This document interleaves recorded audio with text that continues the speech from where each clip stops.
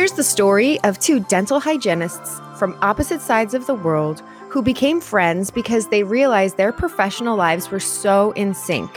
One in Australia and one in America, both exuding their high passion for high-level patient care, both pushing back on legacy dentistry. If you are ready to revolutionize the practice of dental hygiene through science and innovation, join us as we are disrupting dentistry.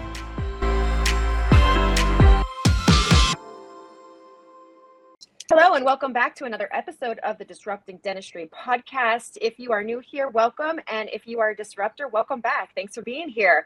I am your American dental hygienist, Melissa.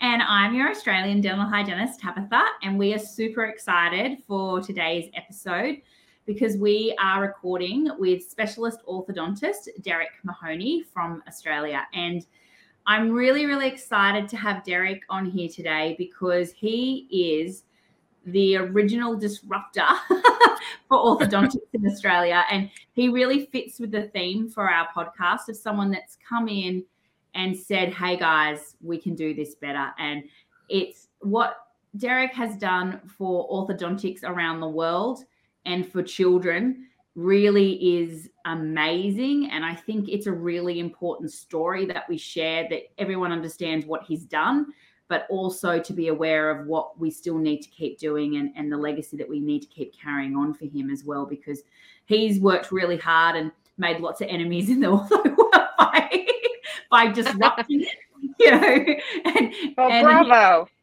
And he has, he's gone out there and disrupted it in a way that hasn't always been everyone been friendly to him, but he's done the right thing all the time and really pushed for the right move for health. So I think that is amazing. We give him a little clap. But Derek, before we get started about what you've done and how you disrupted orthodontics, can you tell us, you've graduated high school, what made you want to start dentistry to begin with? I actually had no idea what I wanted to do when I finished from my high school, truth be known. And, I came from a first generation migrant family, and the deal was you either became a doctor, or a lawyer or an engineer, or you just didn't come home. You know what I mean? So there's that sort of pressure. And I like you talk about made numerous enemies in my profession. I always say to people, when I die, I'll probably have the most number of people in my funeral. Probably 90% will be there to make sure that I'm going 6 foot under. If you I'm going to talk about my orthodontic colleagues, but maybe 10%. I include you in that, Tabitha. Maybe generally sad. Yeah, I'll be sad. Yeah. No, look, I actually had no sort of, vision in my sleep, and I woke up and I knew I wanted to be that dentist. It was just nothing like that at all. And in fact, I missed out by med school, like by 2 marks. Back in the day when I did high school, you got marked out of 500, and med school was like 498 and dentistry was like 480, whatever, right? So I missed out by med school by literally 2 marks. I kind of remember that. And it was a case of, oh, geez, now what do I do? So I thought I'd do dentistry, and then after the first year, it's a pretty easy deal to try and transfer over. But I actually kind of enjoyed the dentistry, and I had like a good group of friends in the first year of uni. So I thought, yeah, this is cool. I'll just keep doing this, right?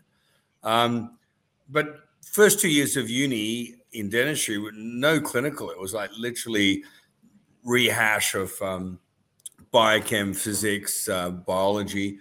When I actually started doing clinical, I realized how much I really hated dentistry. The first clinical prac we did was waxing up teeth on a denture. And we had this the worst demonstrator in the world that didn't want to be there, didn't like students, was just there because she was doing research. And she was, the introduction to clinical dentistry.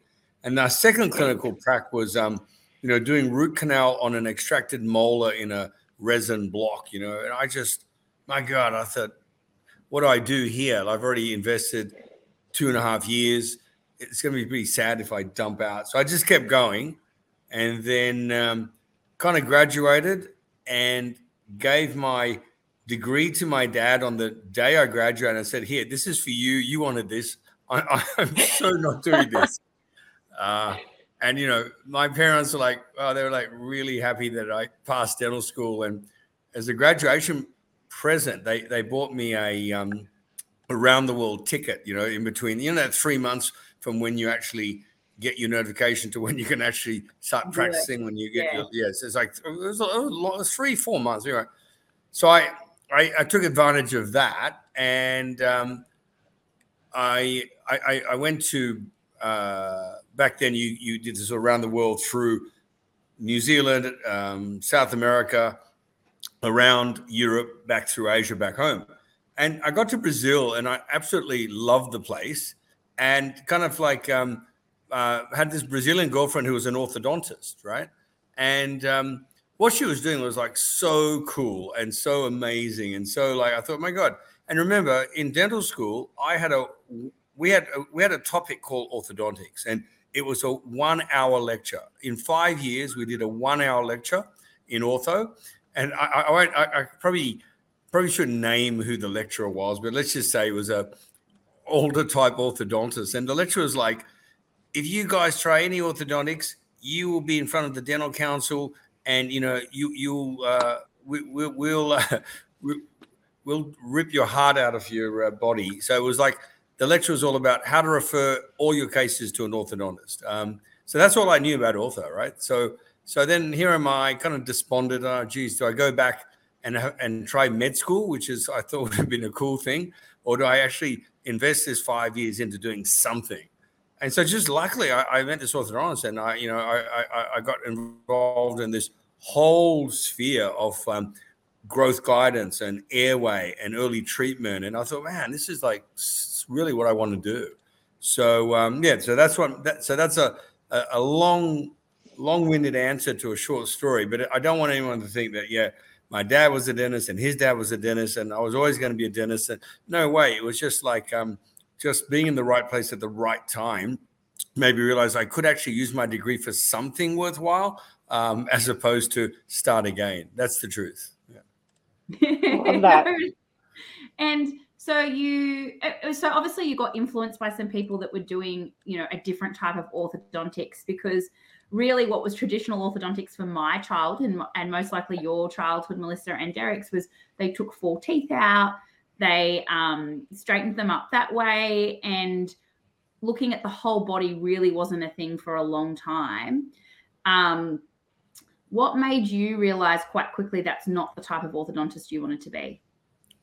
Well, number one, my own orthodontic experience. I was a really mild, crowded class 2 Div 2, right? Helen Keller could have treated me with some simple appliances. But I had this. Oh my gosh! I had this orthodontist that like gave me headgear and then took out 4 bicuspids just to boot. You know what I mean? And I was pretty diligent at wearing my elastics and everything. So like I'm so biskeletally retracted, and I didn't realize. You just think as you're a teenager, you just sort of think, oh, well, that's cool. So I had straight teeth, which were never crooked to begin with, by the way. But then I had my upper incisors like retrocline back towards my tonsils. And I then started developing, in dental school, joint pathology, started like not sleeping as well, started snoring. And then I didn't really think anything was correlated until I now understand what damage was done by the old retractive orthodontics. So I guess that was a start. And the second part was just meeting people who had done the old school stuff and then were showing this new pathway where you treat early, you work with growth, you bring the jaw forward, not back, and just totally different stuff. I mean, the list of people I've been influenced with, is huge, but I put John Mew up there with his sort of BioBlock, Professor Stenlinda Aronson with his airway and breathing through your nose versus mouth breathing for getting a better looking face, John Witzig for the whole what happens when you retract bicuspids in certain cases. Just lots of people that no one had like it's not like a religion, like, where you just have to follow one guidebook and that's it. I just sort of borrowed from what I thought was working for people and tried to put it back into a private practice. So when I came back to Australia to work as a specialist, I'd already done 3 years of training overseas. And I knew that when I came back, I wanted to do something different. When I came back to Australia, and this is over 30 years ago, no orthodontist was doing phase one, like as in arch expansion, mixed dentition stuff. Ortho was the classic wait till the permanent dentition. And I always remember in Sydney, the saying was, men are men and premolars are always nervous, right? Like if you're an orthodontist, if you're a premolar, you'd be looking over your shoulder all the time. It was just a done deal. Like for less than, 3-4 millimeters of crowding, people were getting full bicuspids removed. And, when I speak to parents today that had treatment back when I had treatment, they all had the same experience. And so, things have changed. I don't want to think that we haven't evolved. I think we've evolved a huge way. But, geez, it took a lot of thinking outside the box. And I'm just so happy right now in my profession and what I do. When you think back, if I had this time again, what would I do? I would not have changed a thing. If I could have missed the first 5 years of dental school and gone straight into ortho school, doesn't quite work like that. But my orthodontic experience and the ability to really change people's quality of life rather than just give them straight teeth, help them sleep better, help them be more focused in class because they are sleeping better, help them have a better relationship with their parents who, probably want to kill them at this stage because of their ADHD type behavior, all this sort of stuff. And I put it down to just kind of looking at the bigger picture. And I think in dentistry, we're doing that.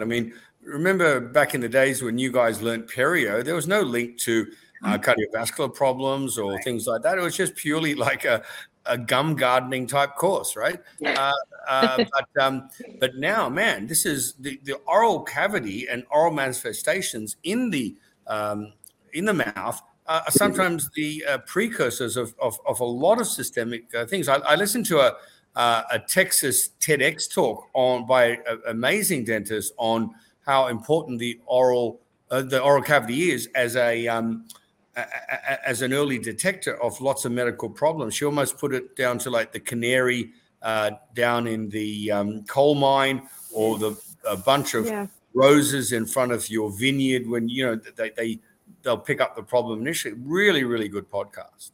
Yeah.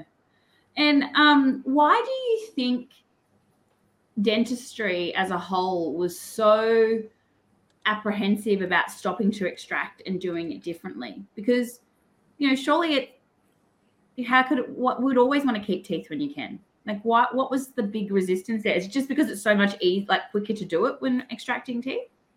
Yeah, look, that's a good question. And I would say that parents were definitely not resistant. To parents who made common sense, right?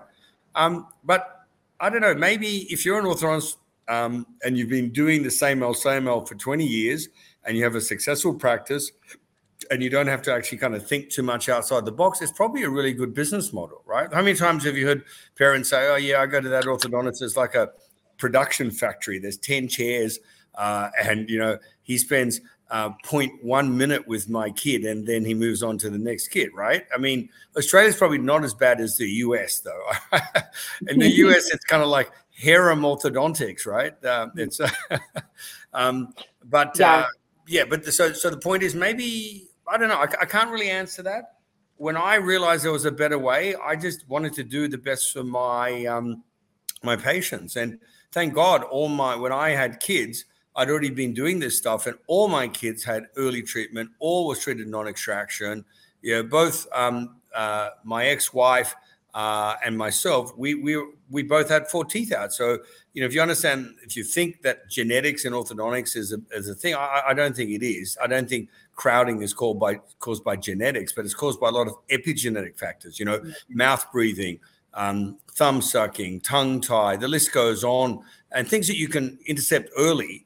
And then help develop the jaw. And if things go awry, you know, the American Orthodontic Association, I think, is a lot more progressive than our specialist group. I mean, they promote consultation by age 7. You don't hear that here in Australia. And by 7, you can do so much. The maxilla's at its growth spurt. So if you've got a narrow jaw or you've got a maxilla that's too far back, you can do so many powerful things. Where if you wait like I used to till the kid's 12, 13 and has the adult dentition, you've missed that whole growth guidance. And all you're doing is really moving the teeth to camouflage or compensate for the real problem, which could be the class 2 or the class 3 or the narrow maxilla or whatever. And for those of our listeners, because we obviously have listeners from all over the world who are thinking, what does mouth breathing have to do with, teeth and its alignment? Can you kind of give a little bit of an explanation of why we want to be breathing through our nose? Yeah, I mean, there's lots of reasons you want to breathe through your nose, from systemic health and better quality sleep. And we all know if you have a head cold and you have a head cold for 3 days, what's your quality of sleep during those 3 days? It's terrible because you don't get enough oxygen. You're dehydrating, right? But from the point of view of facial growth, there's been so many classic studies. If you look at Harvold, with his monkey studies where he plugged up the monkey's nostrils, and those who adopted an open mouth posture ended up with narrower palates, more crowding, more retrognathic mandibles. And then you go to all the human studies where they've looked at facial growth in kids who were mouth breathing versus nasal breathing. And this is the basic premise, okay?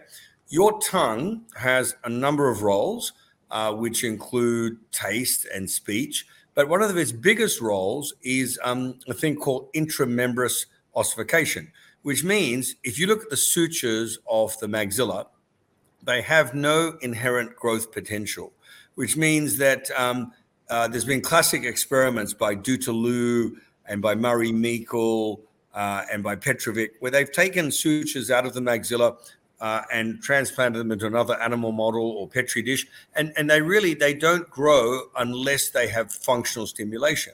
So the role of the tongue is to give those sutures the functional stimulation to grow. And that's how you get normal growth of the maxilla. The other part of the equation is if you look at the palate, the people who work above the palate are your ear, nose, and throat colleagues, and we work below the palate. So in other words, if the sinuses develop well, that palate develops well as well. So I can show you numerous patients where we've done nothing more than teach that kid how to breathe through the nose after, say, adenoids and tonsils were done, lips together, tongue on the palate, breathe through the nose. And you just see this beautiful arch form develop and this really good looking face. Conversely, look at someone who's like high angle class 2 biskeletal retrusive and ask their history of breathing, and you'll see the correlation. So the tongue up on the palate kind of gives the teeth that equilibrium, so the buccinator or the cheek muscle is not squashing it together. And the best video I would get people to look at is a video that's on a website called kidsmalocclusion.com.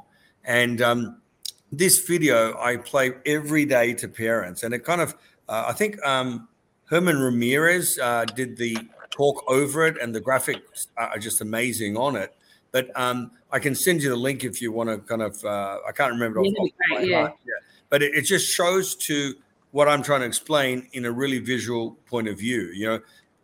It shows a beautiful upper arch, and it says the upper arch forms like this because of the role of the tongue. And the role of the tongue is to sit on the palate and counteract the negative forces of the buccinator. Like we all know, I'm sure we all agree, that a kid who sucks their thumb for 2 years or is sucking on a pacifier for 2 years is not going to develop a normal palate.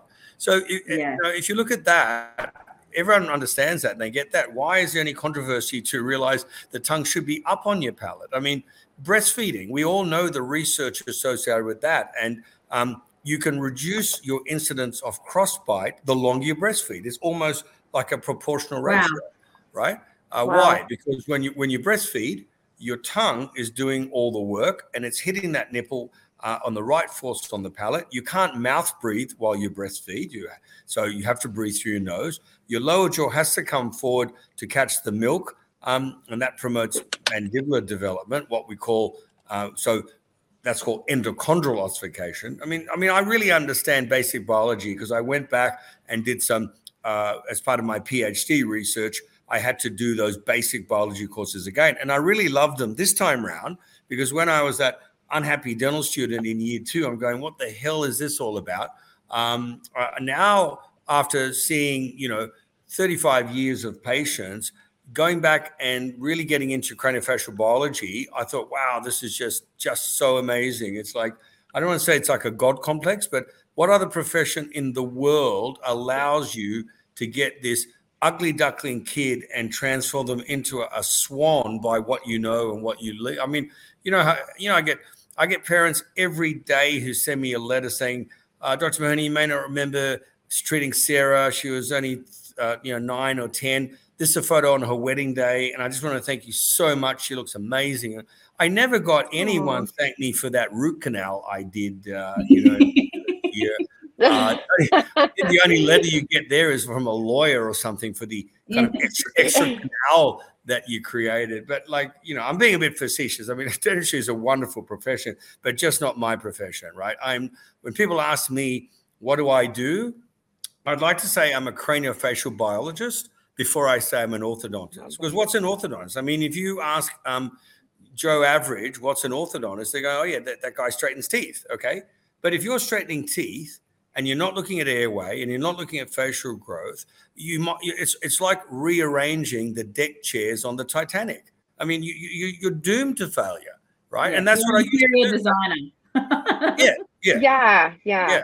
And for the first 5-6 years in clinical practice, kind of that's what I did, right? And I got straight teeth, but nothing like what we achieve now. And Tabitha knows a lot about my research. I mean, we looked at nearly 4,000 kids who had malocclusions, and we put them through sleep studies to show the correlation, and huge correlation. 92% of these kids had airway problems. So if you're an orthodontist and you're not looking at airway, I mean, you're crazy because it's not like 1 in 10. This is what it's all about. And I think you guys have been seeing many patients for many years. I'm sure all your listeners who've been around long enough would get this and say, yeah. So Tabitha, the answer is I don't know why anyone would be resistant to this. Yeah. And you can't, in the old days, say, well, there's no evidence base to support this, so therefore I'm going to sit on the fence until I see evidence. There's a world of evidence to support this by very well documented studies and meta-analysis. And I can share, if anyone's interested, the thousands of papers I had to read on my research. Oh, I would love that. I have a quick question for you. First, I just want to say that I totally resonate with what you said about your first pass through dental school in ortho, because I feel the same way about microbiology. Like, I wish I paid better attention back then, or if I could go back now and take that course, I would love it, because I love the whole pathogenesis related to perio. But some of the really interesting things is that, when you said that we're in the US ahead with our screening with the age, I loved hearing that, but I feel that we still as a whole do not adopt airway myofunctional therapy to the treatment plans within ortho. I'm sure there are practitioners out there doing that, but it's not the common thing here in the US. Do you? So are you saying that they want kids to come in at 7, and their definition of interceptive orthodontics is to intercept that kid before he goes to another orthodontist, and they're just kind of just monitoring? They're just monitoring that kid until he's old enough to do what they want to do anyway? I don't know. It's like watching caries or watching perio. Get it. I know. They use a lot of palate expansion. Good. And retainers. But they don't bring in that myofunctional or airway piece to it. It's not standard here. It's a very foreign, topic, and not everybody is aware of it. And what I see as a practitioner, fast forward this patient now in their 30s or even their 20s, they've got ortho relapse, malocclusion, bruxism, poor quality sleep, all the things that we see as a result of that. So my question for you is, as a practitioner who is seeing patients like that, what is the best advice you have for a hygienist to kind of raise awareness within their practice of looking at this from a different perspective? Well, I think for a hygienist, you're going to have two areas, right? One is definitely the bruxism, and such a close correlation between poor sleep and bruxism. And, you know, in the past, what did we do for bruxism? We just gave someone like an occlusal splint. That doesn't fix the bruxism. That's like, and I say to patients, you know, if I see you hitting your head multiple times against a brick wall, and I come over and I charge you lots of money for a pillow to cushion your head hitting the brick wall, I would be sued like you wouldn't believe, right? Oh my gosh, I love that. But what are we doing? How many patients have you had who brushed through their splints? Yeah. Like 100%. Yeah. So that's what I say to parents, to patients. You know, I say, listen, let's get a sleep study. Let's go and figure out what's going on. Why are you bruxing? And even people who say it's stress related. Hello, how about if you don't sleep well year after year after year? You reckon that's stress? Of course, that's stress. Cortisol release, and you know. And I'll quote Gilles Levine from University of Montreal. He was that guy who asked that question. What are we doing as dentists? Just giving people flat plane splints. And he showed that in some patients who brux because of airway, giving them a flat plane splint worsens their bruxism because it puts their tongue in a less ideal position, right? So, yeah. And the second thing a hygienist would be looking at is that same patient who comes in their 30s and 35 and 40s with lower incisor crowding, right? And you've got to clean that crud off the lower incisors. And then how many have that conversation starter? Do you know that we could possibly do something with that lower incising to reduce your chance of periodontal problems, to make it easier for you to clean, right? So that's, again, that dental model. So you can look at it as a dental model. You can look at it as a bigger picture model. But the bigger picture model is start looking as a hygienist at things outside teeth and gums. Start looking at the Mallampati index. Start looking at signs and symptoms of dry mouth, mouth breathing gingivitis, desiccation of the teeth, large battered uvula, which is a sign of snoring. There's all these things we can pick up. You know, I love the light bulb moment when I lecture, say, to a group of anyone in dental profession, and I ask them, how do you pick a tongue tie? And there's all these old wives' tales, isn't it? And they go, and the real answer is, I have no clue. That is the honest answer, right? Because it's not something you're taught in dental school. But if you look at the great research by Audrey Yoon and Zaruf Zaghi, you can see there's a functional position of the tongue. And if your frenum doesn't allow you to reach that functional position, then that is ankylglossia, but ankylglossia for a reason. You're asking me, what is the protocol? I mean, I follow you're in California. Where are you located? I'm on the East Coast. I'm in New Jersey. New Jersey. Okay. Well, there's an institute in the US called the Breed Institute. If you ever get the opportunity to do a podcast, get Zarush Zaghi with some of his team. I mean, he just gets it. He's a sleep physician, does dual qualified as in ear, nose, and throat, but he works a lot with dentists and oral myologists. And the philosophy is really simple. Develop the jaw first. Make sure the tongue can sit there without too much effort, and that may mean a release of the tongue tie. And then practice and practice and practice, lips together, breathe through your nose, tongue on the palate. And the more you do that, the more you see that development. I mean, even in older people, are you guys familiar with the concept of mewing? No. Yeah, mewing is like almost going to be a word in the English dictionary if it's not already. I mean, Google that, right? That's basically a spin-off of what I'm talking about, but a way of like say you're 30 and you want to look a bit better. Well, go to the gym, tone up, right? Okay. What about toning your face? The muscles you use when you put your tongue on the palate, right, are amazing. They really do so many changes to the facial development. I was always taught in dental school by a certain age, your face is not going to grow, or you can't influence anymore. But look at someone who's 30 and look at them when they're 70 and tell me there's no changes to their facial thing. Come on, right? Yeah. So mewing is a hot topic. And if you could get a chance to speak to one of the guys who promoted that, his name's Mike Mew. He's the son of the famous orthodontist John Mew, right?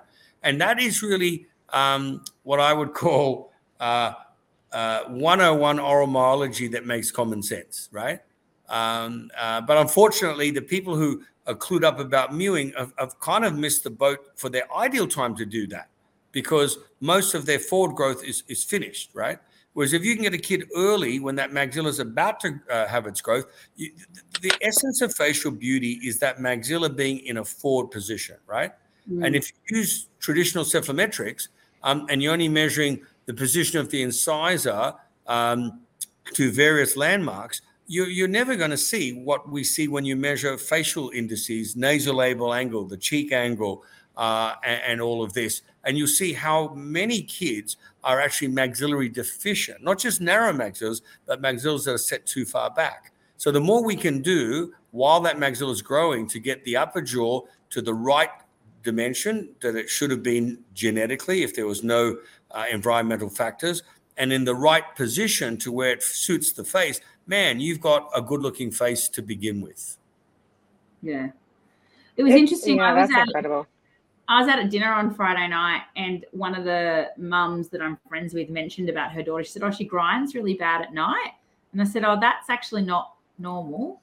And I said to the little girl, come over here. And I got my iPhone and shined the torch in her mouth. And I said, stick your tongue out, let me have a look. And her tonsils were so large.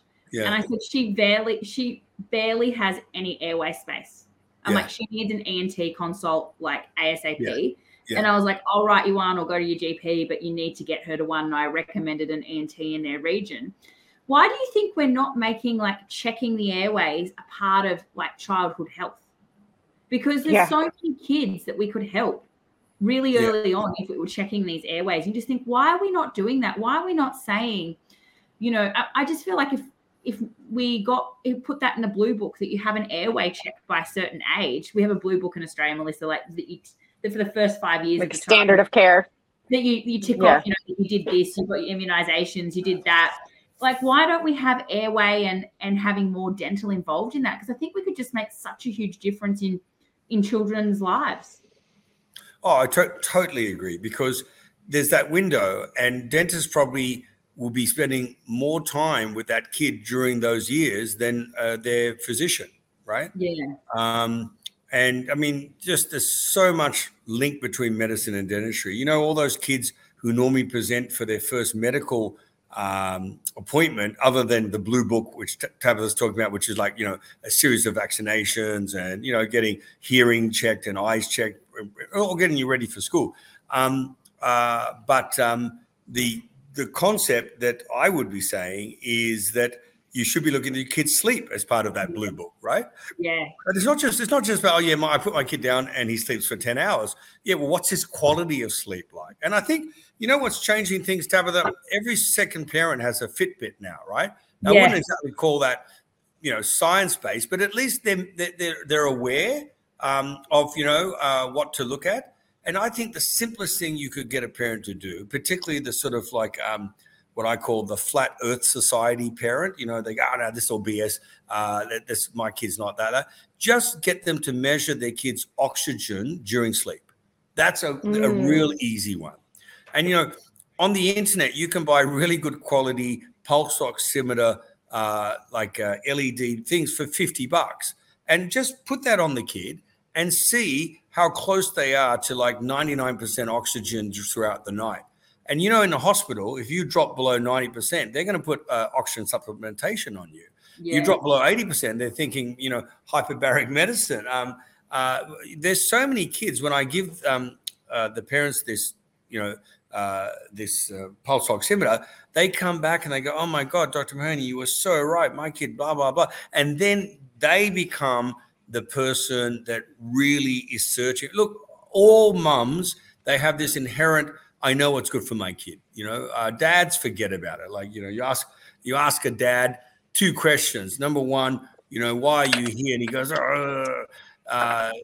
because my wife couldn't make it. Then you ask something like, and how old is your kid? And he looks at the kid. He goes, 6, Johnny, something like moms. They know when that kid first fell down and got that little scar on the thing. So moms know when their kid's not doing the normal stuff, right? Yeah. But if you could educate mums on what to look for in good sleep and poor quality sleep, that's a huge big one, right? Because, the kids who are getting diagnosed with ADHD at 7 or 8, it's not as though that problem started then. That started like much earlier with their sleep cycle. And I think, Shireen Lim in WA, right, Tabitha? I mean, she is now pushing she's expanding 4-year-old palates because she's saying, why wait till 7 just because the first molars are there? And in the US, we have a lot of pediatricians who are doing similar stuff. So, and they're not doing it for teeth. They're doing it for airway and breathing. But having said that, if I asked a new graduate dentist or in your podcast, maybe a newly graduated hygienist, describe the ideal arch form of a kid who's primary dentition, how many of them would know that there needs to be gaps between all the primary teeth? Most of them would say, oh, well, no crowding, normal bite. But this is the deal. Like a primary incisor compared to an adult incisor, huge difference. So if you don't have that, and when I look at kids who've had like proper breastfeeding and haven't used a pacifier and are sleeping well at night, you just see these beautiful arch forms, which you almost have to Google search for because you don't see them in clinical practice. And the problem is starting as early as 4 and 5, so I even find that sometimes at 7 when I expand, I might be a bit too late as far as their healthcare. When a kid doesn't sleep well, and this is really important for people to research, an average kid would have an IQ of 90, right? If you've got poor sleep or worse sleep apnea, you could lose 5 to 10 IQ points per year. Now, if it takes you 2-3 years to figure out your kid's got that problem, that kid is always going to be behind everyone else. And that cognitive development, they'll never catch up on. You know what I mean? It's such an important thing, Look at the research by David Gozal from University of Michigan. He's done all these biometric tests on kids who have good sleep and poor sleep, and he shows huge mapping pathways in that neuroprotective performance and the drop in the IQ. I mean, what parent wants their kid to be in the bottom of their class all their life, right? So I agree, Tabitha. I mean, you really need to, and I reckon dental hygienists are the gatekeepers of the airway because, I mean, you're probably seeing in the mouth for a longer period of time at an early age than any other part of what other profession would have that ability. But what hygienists need to really get off and learn is what are they looking for, right? Forget the whole, what's the kid eating? How much sugar? Is he brushing well? Is he flossing? That's all important, right? But it fails into insignificance if that kid has poor sleep and not getting the right oxygenation to the brain. That's just a huge, huge thing. And, I just feel that, when I'm dead and buried, people are going to remember me for one thing, and that is pick up the airway problems in kids as soon as you can. Number 2, it's not normal for your kid to snore, right? So for less than $100, every parent can equip themselves with a pulse oximeter to measure the kid's oxygenation sleeping and an app, like something like Snore Lab. There's like 6 or 7 on the market, where they put that phone next to the kid and they literally get, now remember, this is not a sleep study. That's what I'm saying. But it's a great way of throwing out the net. Now, how about all your hygienists learn about Bear's questionnaire? And as part of their initial screening, get the parents to fill out that questionnaire. And if that questionnaire, which is 9 questions that the parent answers, comes back 9 out of 9 yes, or 8 out of 9 yes, that makes you look a little bit closer. This kid does have a sleep problem. What can I do about it? How can I help? And this is the closest, I think, dentistry and medicine work side by side. It's just a huge, huge field. So, let's hope, Tabitha. What's Martin Luther King's famous speech? I have a dream, right? I dream one day that every health professional will be clued up in sleep for children and what are the ramifications of poor quality sleep in children. That's just a big thing on the healthcare budget. And what do you think about, I did read a book called Lights Out. And what do you think about like the way we're kind of got kids on screens and devices interrupting their sleep and causing issues as well? Yeah, so there's a part of the eye which regulates the balance between the hormones that make you ready to sleep and those who wake you up, right? So natural melatonin is produced through the back of the retina when everything is dark. So if you think back to caveman probably didn't have sleep apnea. Why? Dude had to go to bed as soon as it was dark. And what woke him up? What woke him up was the first bit of light, because he didn't have a curtain on the front of his cave, right? Maybe dude didn't sleep too well if he heard T-Rex wandering around in the background. But yeah, so you talk about circadian rhythm and the whole thing. So like I know myself, I do a lot of flying and I have these special glasses that put me into a different circadian rhythm depending on where I'm going to. I don't suffer from jet lag because I understand how to switch. And this is the thing. There's so many kids. Now, Tabitha, it's really sad for us in a well-developed country like Australia to have statistics like highest use of Ritalin than any other country in the world per capita, highest rate of teenage suicide than any other country in the world. Why? I mean, this is stuff that you really need to question what's going on here. And you look at some people who've done the research, Professor Ian Hickey from the Black Dog Institute. He talks about kids. Think about your average teenager, right? What time are they going to bed? They're going to bed 1, 2 in the morning, and they're going to bed watching their iPad or their something that's eliminating this blue light, which is the wrong light to get you into circadian rhythm. It's almost the opposite. Dare I say this, Tabitha, now that I really know what I'm talking about, I say to parents, don't get your kid to brush their teeth just before they go to bed, because when you turn the light on in the bathroom, that's almost the brightest light in the house, okay?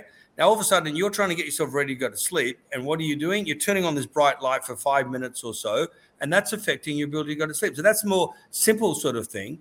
So it's really, and if you look at the new airplanes, Tabitha, you spent a lot of time in the air. The lights change now. Exactly. Yeah, they change the light based on that. So there's a lot of research. I think the topic, Tabitha, is called sleep hygiene, right? So in other words, what can you do to encourage your kid to go to bed at a certain time and get ready to go to sleep? What we call sleep latency. You should be able to fall asleep between 5 and 15 minutes. Anything less than 5, that's a high chance you have sleep apnea and you're exhausted. Anything more than 15, you have some form of parasomnia insomnia. Sleep latency. Do you have to get up to go to the toilet during your sleep? Do you feel refreshed when you wake up? There's all these questions that we can be asking our parents about their kids. That's what the BEARS questionnaire is all about. But the big one is, all those people who say, I need to have 2 or 3 espressos to get going in the morning. Why? Why is that? Right? Yeah. If you, this might sound weird, Tabitha, but if you put your iPhone in front of your eye and turn the flash on 3 or 4 times, that's more than a couple of espressos as far as getting your serotonin working, right? I drink caffeine, and I don't think the world could handle me with caffeine. I think no one wants to see me caffeinated.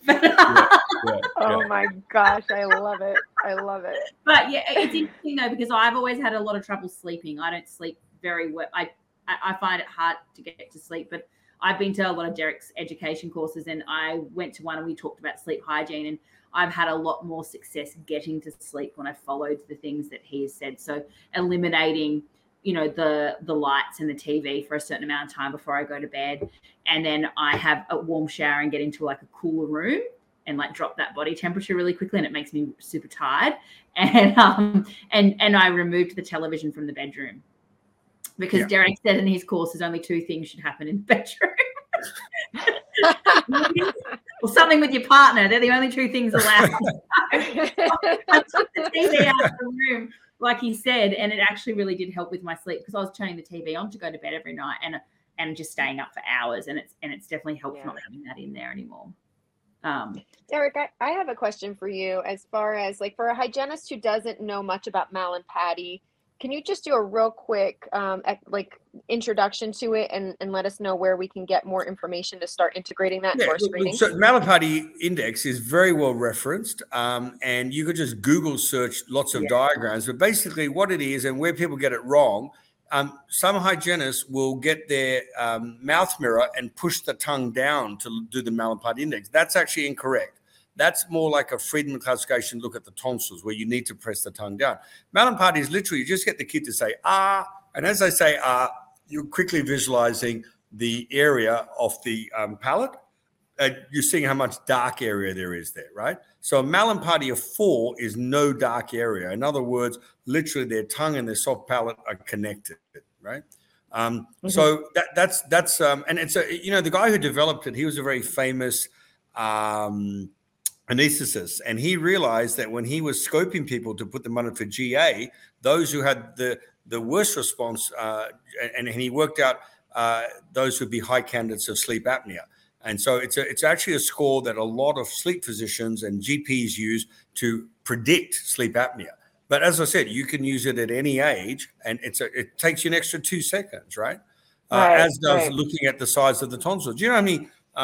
In my entire career, I've saved, I think, 14 lives, not by giving them a class 1 canine relationship, but by seeing that they had unilaterally enlarged tonsils, right? So if you have a kid whose one side is normal and the other side's huge, that's a high chance of lymphoma or something even more dangerous. So if you know what you're looking for that's normal, anything that sticks out abnormal is an early sign, right? So if you're not looking at the tonsils, you're really selling that kid, short of things that you could pick up early.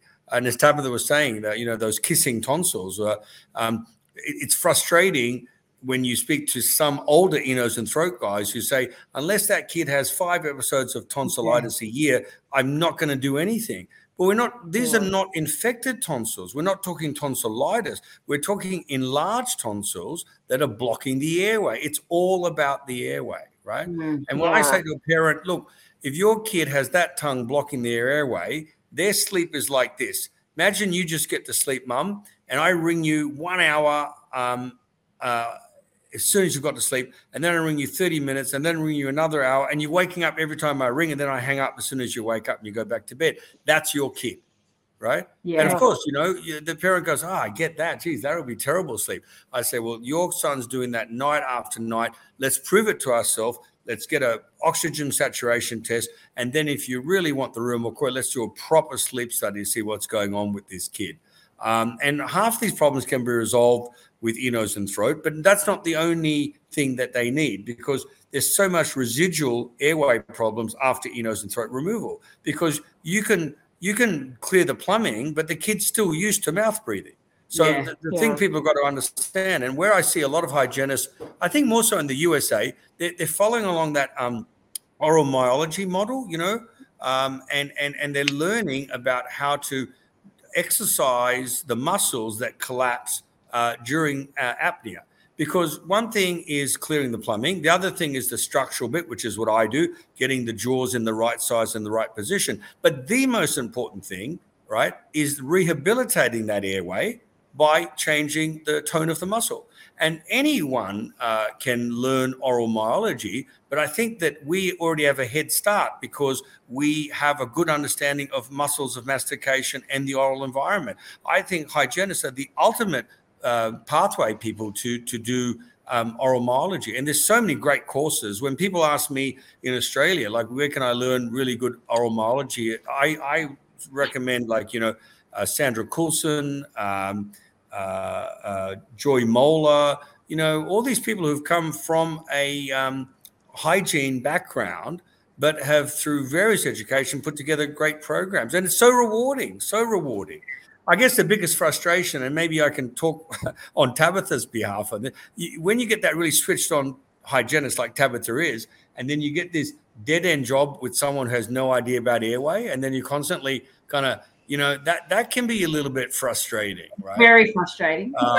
Preach that, Derek. Yeah. You preach it loud.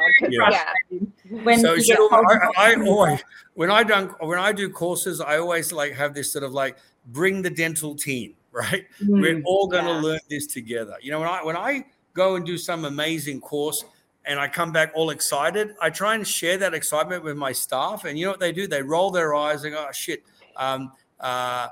Let's hope he forgets about that because we have to go and change our whole routine.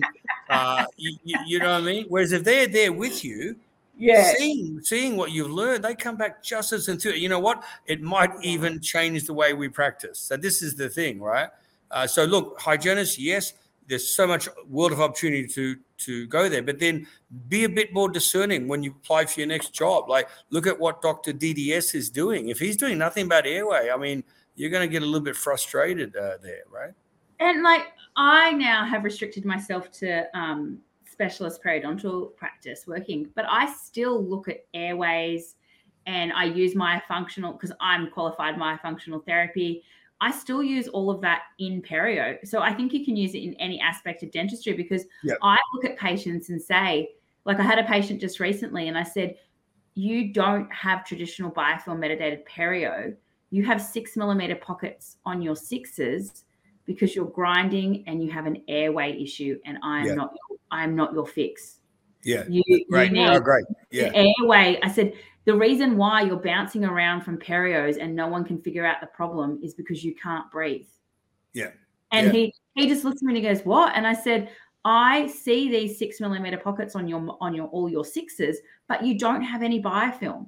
Yeah. I said, I'm looking in your throat and you've got no airway space and you're wearing a flat splint and you can't breathe and you're making it worse. Yeah. And he goes, what? And I said, I'm going to send you to an ENT, but I'm going to send you to one who's switched on.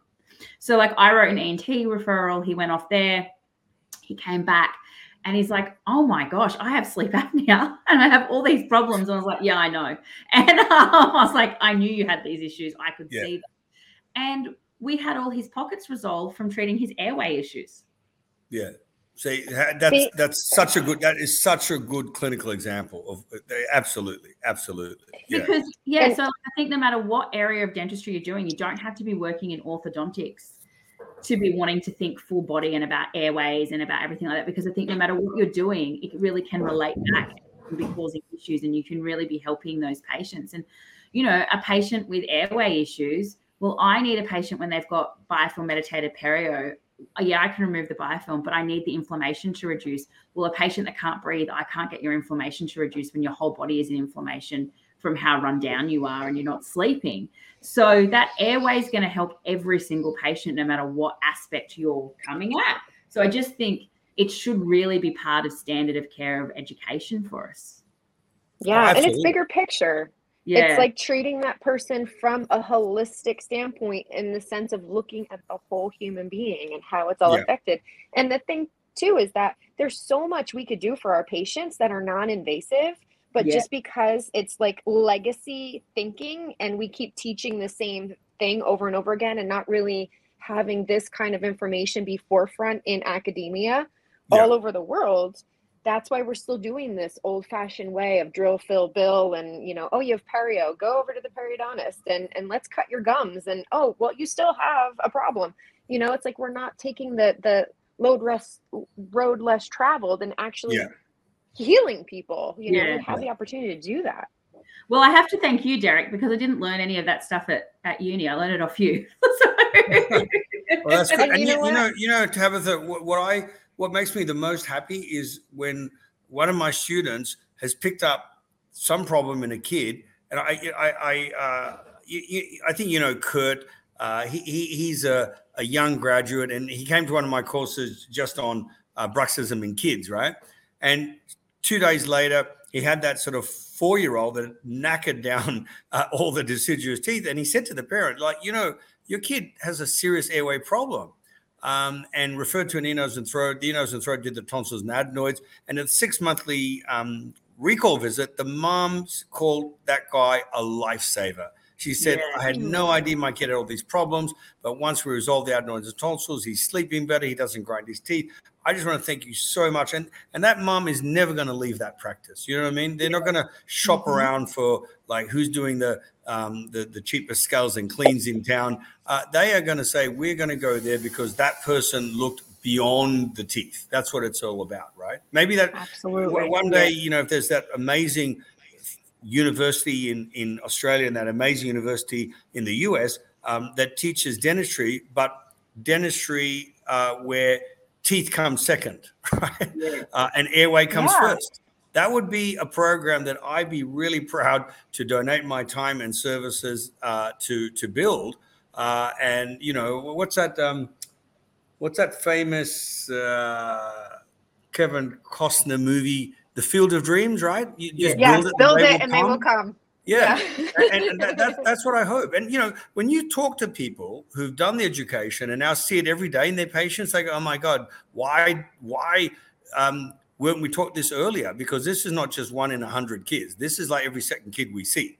And so by word of mouth, by you guys doing what you're doing on this podcast, by me lecturing, but the more conversation starters you have with parents, with people in the profession, the more it will change. I don't think you can just sit back and wait for organized dentistry to make a ruling that this should be part of the curriculum, because we'll be dead and buried by the time that happens.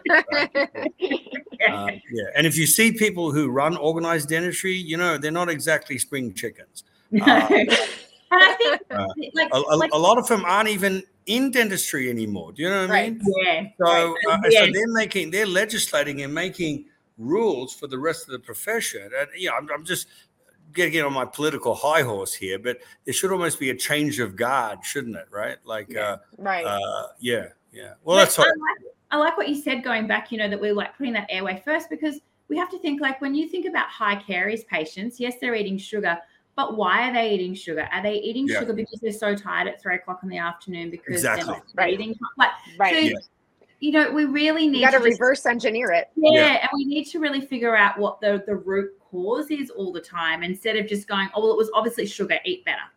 Yeah. Well, why are they not eating well? Why are they sugar loading at a certain time? You know, it's not always that issue, but like, is it this issue? What is the big picture here? And really digging in and having a look. I think that we can not just fix a problem when we see it, but actually heal the patient and look at that full body.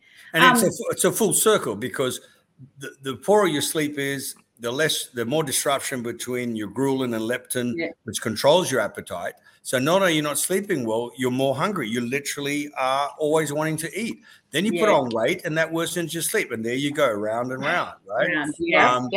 Absolutely. Absolutely. What do you think? And then there's sorry, go, Melissa.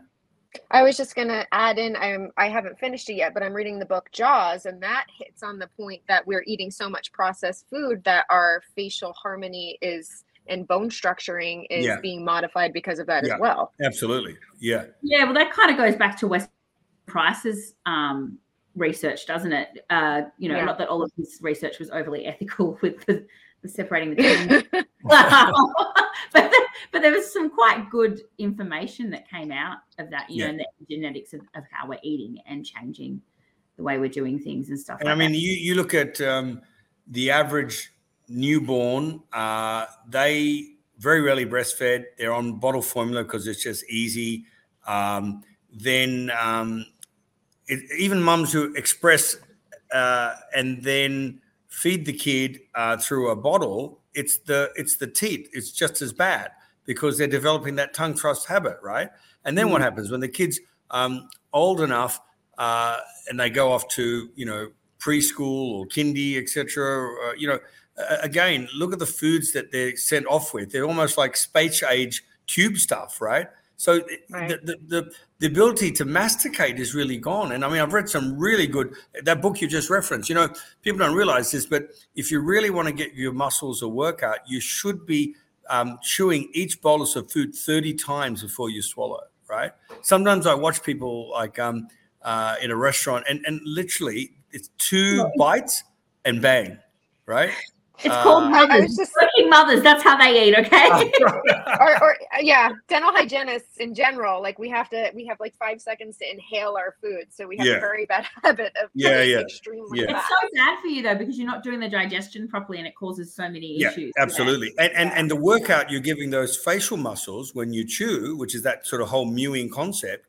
Mewing is not just about good nasal breathing, getting your tongue on the palate. It's also about mastication. You've got to do X number of repetitive exercises.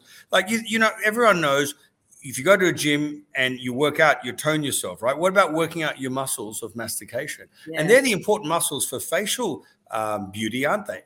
Right? Yeah, well, that's there's a good book for like new parents that might be listening, which is called Baby-Led Weaning, where they don't believe in pureeing anything ever. And I did it with my son. And so you just put solid food in front of them and they'll figure it out. They'll, you know, because they've got a good gag reflex, it'll actually work really well. And you never puree a thing. Like ever. That's true. So true. Yeah. And they just teach them to eat like harder food, develop the jaw. And they really talk. So in this book, it talks about jaw development. And if we just give them those pouches that they just suck on, like it's ruining the jaw muscles all the time and stuff. Absolutely. Yeah, and I think we've become a convenience society, haven't we? Where we 100%. And then you see that, I suppose we see that problem again, Derek, talking about that muscle. Like, what do we do to people in nursing homes? We give them soft, pureed food, and then they're just losing that muscle tone faster and faster. And not only that, we actually tell them, take your dentures out when you fall asleep, when you go to sleep. And what does that do? That collapses the airway even more, right? This sort of stuff I was taught in dental school. They should never take their denture out, correct? If it's a sleep apnea patient? Yeah, absolutely. Because particularly if that denture is made at the right vertical dimension, because that's what's preventing the airway from collapsing, right? Oh my gosh. Derek, this has been... working in implant practices, when you've seen patients that have lost their teeth from bruxism and then they're replaced with implants. Wow. And then they're like, why are all the implants failing? And you're like, really? Do I need to explain this? Yeah, it's crazy. The things that we do in dentistry are just sometimes, when we step back and look at it, we're like, wow, that was really stupid. Why are we doing it this way, you know? Derek, I want to thank you for your time. This was such like an hour packed with so much information. You've got my gears rolling. I kept on opening browsers while you were talking about certain things to go back and research. Thank you so much. I am just like, oh my gosh, this, for me, it's the beginning of my day, and you got me like all psyched up to go kill it today. Thank you. Cool. No, we want to thank you, Derek, for making a massive commitment to changing the way we think in dentistry. And for those who are listening in some other countries around the world that may not know, Derek, he does a lot of education. He runs an education business and he educates dentists all around the world. You know, prior to COVID, well, you're on a plane overseas every month, Derek, educating. Yeah, exactly. And so he travels all around the world educating, and he really is saving lives and changing lives around the world. And we really thank you for the positive influence you're making in that health space. I don't want to say orthodontic space of health. Yeah. And bringing the medical side into orthodontics instead of it just being an interior designer. We're very thankful. You do so much more than making the social six. Oh Exactly. Yeah, thank you so much. I definitely am going to watch you, because when you're over here in the East Coast, I'm going to come meet you and learn more from you. So thank you so much. Hey, thank you again so much for tuning into the Disrupting Dentistry podcast. We love to hear from you viewers, and we love that you join us for our episodes. Please make sure to subscribe wherever you listen to your podcasts. And leave us a review. We love reading reviews from all over the world. It's one of the things that actually makes all the hard work feel really worth it when we get to see which episodes you're enjoying or some feedback that you gave. So leave us a review on Apple Podcast or write something on our Facebook or our Instagram page. We'd love to hear from you, and thanks so much for listening. Keep on disrupting.